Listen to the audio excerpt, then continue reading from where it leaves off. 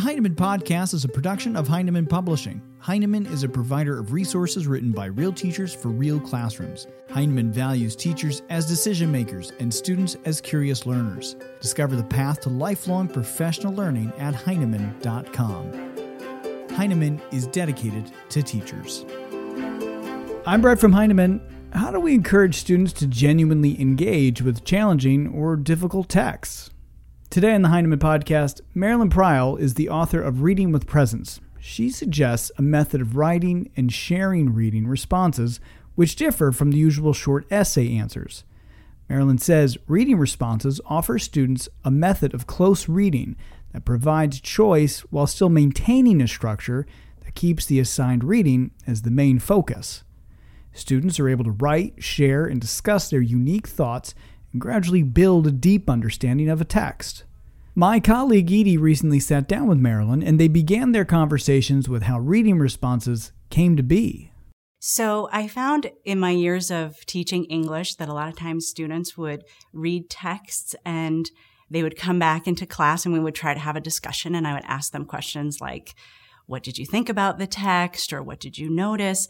And a lot of times they either said nothing, or they were too scared to raise their hands, or they just said, I don't know. And then in further questioning them, probing, I realized they did know. They just didn't know how to verbalize it in an effective way. I started giving them categories like, well, what do you think about, in this category, like characterization or setting? I started with the easy ones. Could you find the climax, right? Or could you detect the mood here? And when I started to introduce them to that vocabulary of how to talk about a text, they had lots of things to say. So these categories kind of grew into a whole system where students can respond in any way they want, in any way they choose with any of the categories. So there's this element of choice, and they have to have an original thought, and they have to cite something in the text. So little by little, that sort of evolved. And what happens now is they come in with these wonderful, diverse reading responses. And when we discuss them all together, we kind of talk about all the important elements in the text. So in the book, you talk about how one of the pillars of these reading responses is that there is no right or wrong answer. And this really creates a classroom environment that encourages students to trust and develop their own voice. I'd love to hear about the changes you've seen in your classroom and in your students with this method in place. Definitely. In the beginning of the year, they don't really believe that that's what I mean. So they are constantly, I'd say we spend a few weeks in the beginning where they're striving for the right answer and asking me, is this right?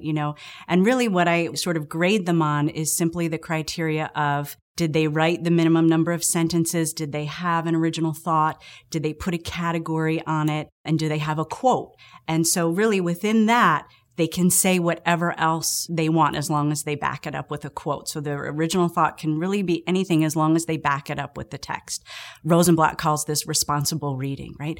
So as long as they have that, they'll get the credit for doing it, and it'll be part of our discussion. But in the beginning, a lot of times they don't really believe that, right? So it takes a lot of me reinforcing them, and then little by little I see them take risks, and it's just beautiful to watch them kind of blossom into these free thinkers. And a lot of times, by mid-year they'll say, I know this is really out there, and they'll say their idea, and I just applaud it every time. And the students themselves, when they discuss in groups, will start challenging each other if they think an idea needs to be explored more, or congratulating each other. They really do a lot of that themselves. So it's not me telling them, you're right, you're wrong. I try to get rid of that right at the beginning. So do you find that students who maybe weren't as apt to speak up in a group conversation in the classroom, as they practice with these reading responses and sort of cultivating their voice and that confidence, do you find that they're sharing in group conversations? Yes. And Yes. Yeah. It's when they have something to fall back on, meaning this reading response that they've written. It's not like they're putting themselves out there in the moment, having to perform. They've prepared something and it's related to the text. So they're confident in that. And then when they're in their small groups and they get used to each other and this culture of trust is developed, they definitely speak up more. It's wonderful to watch. The quiet ones learn to speak up more. The ones that raise their hand all the time anyway learn to kind of take a back seat and listen. And they realize that other people are going to come in with ideas that they had not thought of. Oh, that's interesting. That's sort of the flip side of it that I hadn't thought of. Yes. Yeah. It's really wonderful. And they find their voice. And then by the end of the year, when we get to some of the advanced categories like archetype alert or feminist criticism or gender and queer theory or critical race theory, they really have power behind their words, and they really kind of venture out and try to make some interesting points about those topics. I love that.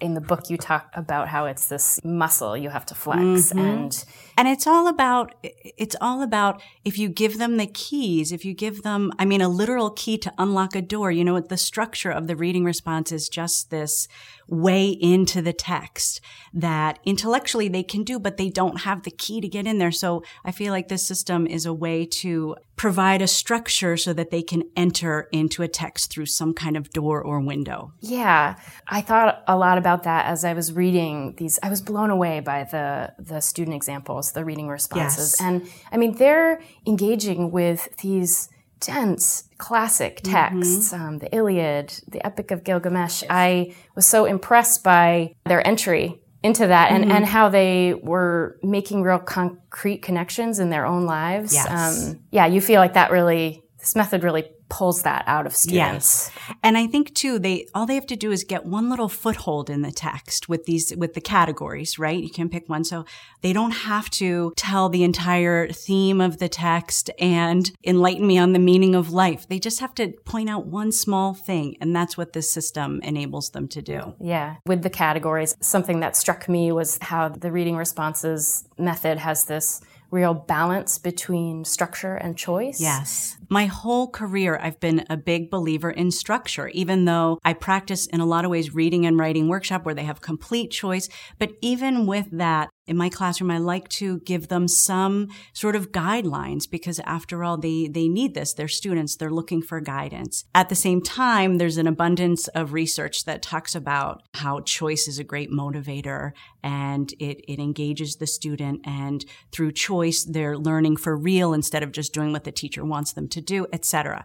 So this method, I feel like, balances that. So by the end of the year, they've got about 35 categories to choose from. I don't throw all 35 at them in the very beginning of the year. We might start off with about 15, and then we keep adding more. So by the end of the year, they know that they can respond to a text in any way that they are able or most interested in, but they still have a choice in that, and then they still have to fulfill the requirements of the quote and the category and things like that. But they become so adept at that quickly that they're confident in that. So they know that if they're writing the reading response, they're going to get full credit because they know how to cite, they know how to categorize their thinking through the categories, and then they really have free rein as to what they want to think about that text and what they want to say. Yeah, that's so great to hear you talk about it. I love a couple of the stories in the book where students have actually then come up with their own categories and you've then folded them into the categories that you offer everyone. Yes. Yeah.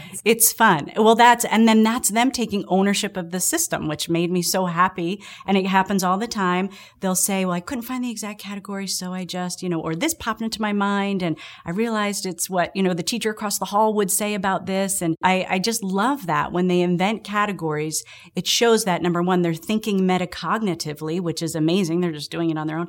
And number two, they're really engaged in the process. So each student has this body of reading responses, and it really becomes a springboard for other assignments and conversations in your classroom. I'd love to hear about that as well. Sure.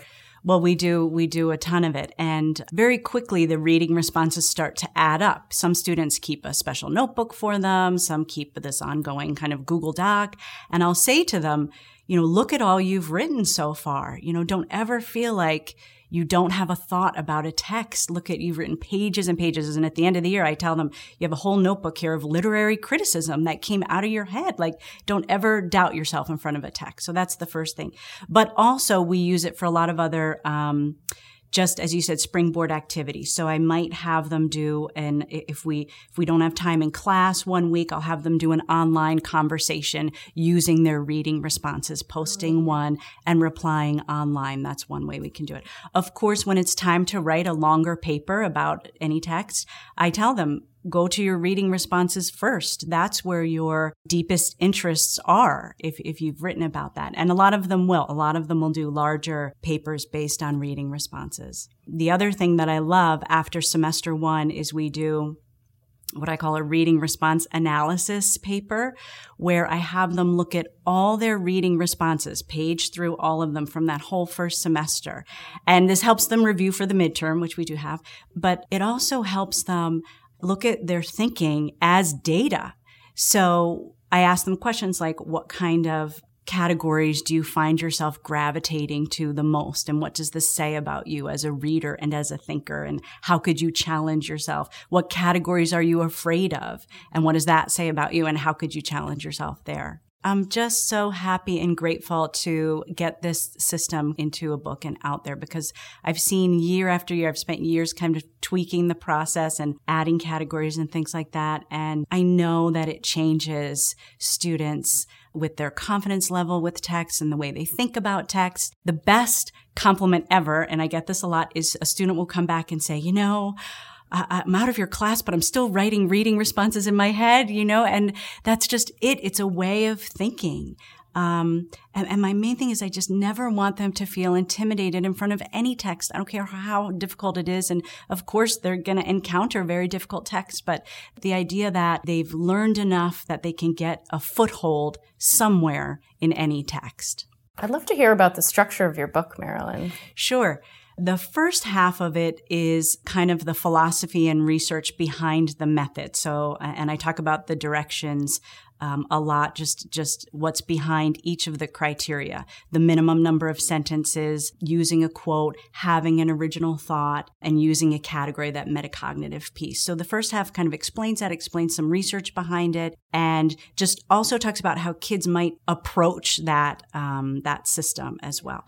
Then the second half is each of the categories. So as I said before, I have about 35 categories running in my classroom, but that's very fluid. But there's 35 categories in the book, and I talk about each one, and I give questions that I give to the students. So they don't just have just the category title. I give them a couple of leading questions, prompts to help them think. And for each category, we have 2 student examples, and I tried to include, obviously, a lot from my 10th grade class, but there's some upper high school examples in there and a lot of middle school examples in there as well. I had teachers helping me using the system exactly as I do in their class, and the results were really great. So with each example, we also put little notes on the side about what I would ask the student to kind of, if I'm discussing it with them, the reading response, what I would ask to kind of prompt them into further thinking, and other notes on the side about what I'm observing in the reading response. As a teacher, what do I see this student doing?